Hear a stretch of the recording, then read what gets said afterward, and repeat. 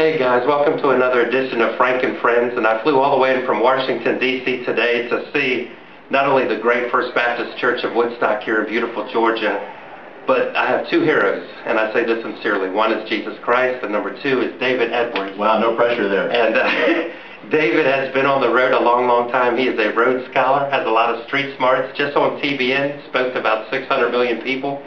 And Jesus said if you did it to the least of them, you did it to him. Tonight he's speaking with me. So, brother, thank you, brother. I love you. A special shout out to Scott Midkiff in West Virginia. Oh, yeah, man, shout out to Scott. Scott and PJ.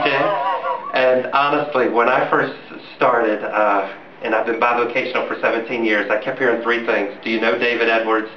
Have you ever heard David Edwards? Wow. Have you ever booked David Edwards? And if not, why haven't you booked David Edwards? And the truth is, you've just been a man of integrity. Yeah, I appreciate that. I just, in a nutshell, just tell us how you got started. Well, I was saved when I was 9 and called the ministry when I was 16. And I knew that I wanted to travel and teach the Bible in a creative way. And I didn't really know how to get started, you know, because I was speaking any place people let me. So I was speaking at nursing homes, which is a great place to learn how to speak because you can't fail because they can't hear you.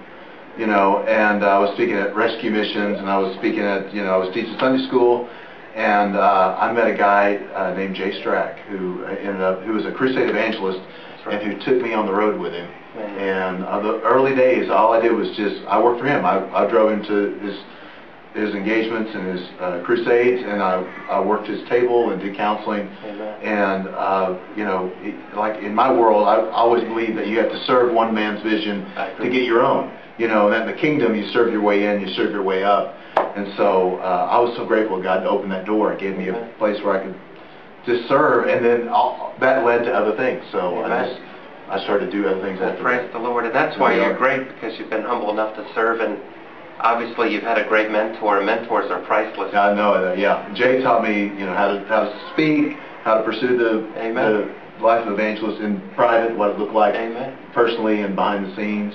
And so I learned it all. I was at an event last week with Judy Jacobs, who sings that song, The Days of Elijah. Yeah.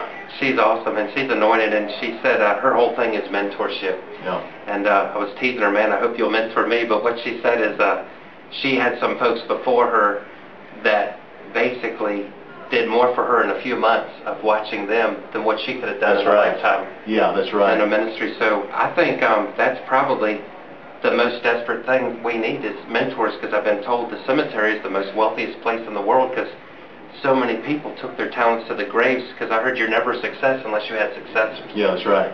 So I know a lot of people are waiting to see you, but just in a nutshell, we're going to do a lightning round, just a quick time of fun. What do you like better, Nike or Adidas? Neither. I'm a fry boot guy. Ouch. I don't wear tennis shoes ever. Amen. Well, if you stub your foot, you have to call a tow truck. That's right. Domino's Pizza or Pizza Hut?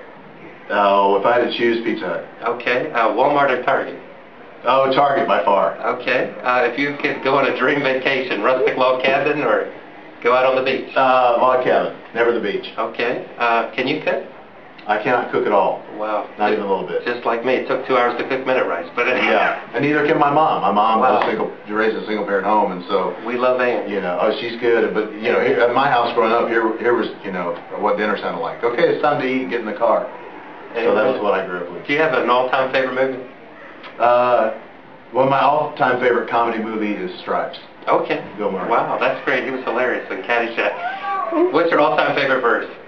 Deuteronomy 23:5, which says God takes the curses of our life and turns them into a blessing because He loves us. Amen. And I know we're here at the great Dr. Johnny Hunt's church. That's right. I said Billy Graham's my favorite preacher, but I'd have to say Dr. Johnny Hunt is my favorite pastor. He's getting it done. And, man, if I was locked in the freezer, I wouldn't be as cool as either one of you.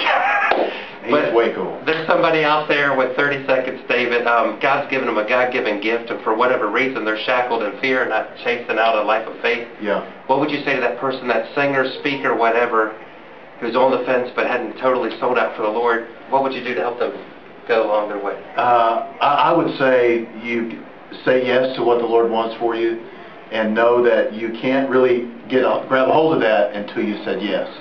And just be humble about it. Be willing to, you know, the Bible says, despise not the day of small beginnings, which means you don't really get to pick where you start. You just have to go, okay, this is what God's called me to do. And, you know, my whole 13-year journey began with one day of saying, yes, I will. Praise the Lord. Know?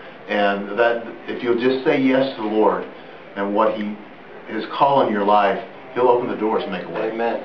Well, David, you're the best, buddy, and I just hope to one day just play Nintendo next to you now.